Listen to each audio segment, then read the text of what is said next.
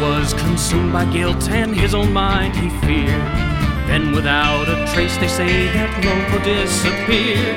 Abandoned everything he owned, his house and his goods. They say he's still alive out here in these woods.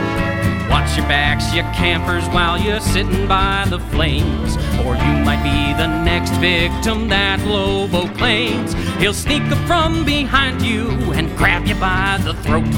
They'll find your body in the lake afloat. From Lobo, yes, Lobo.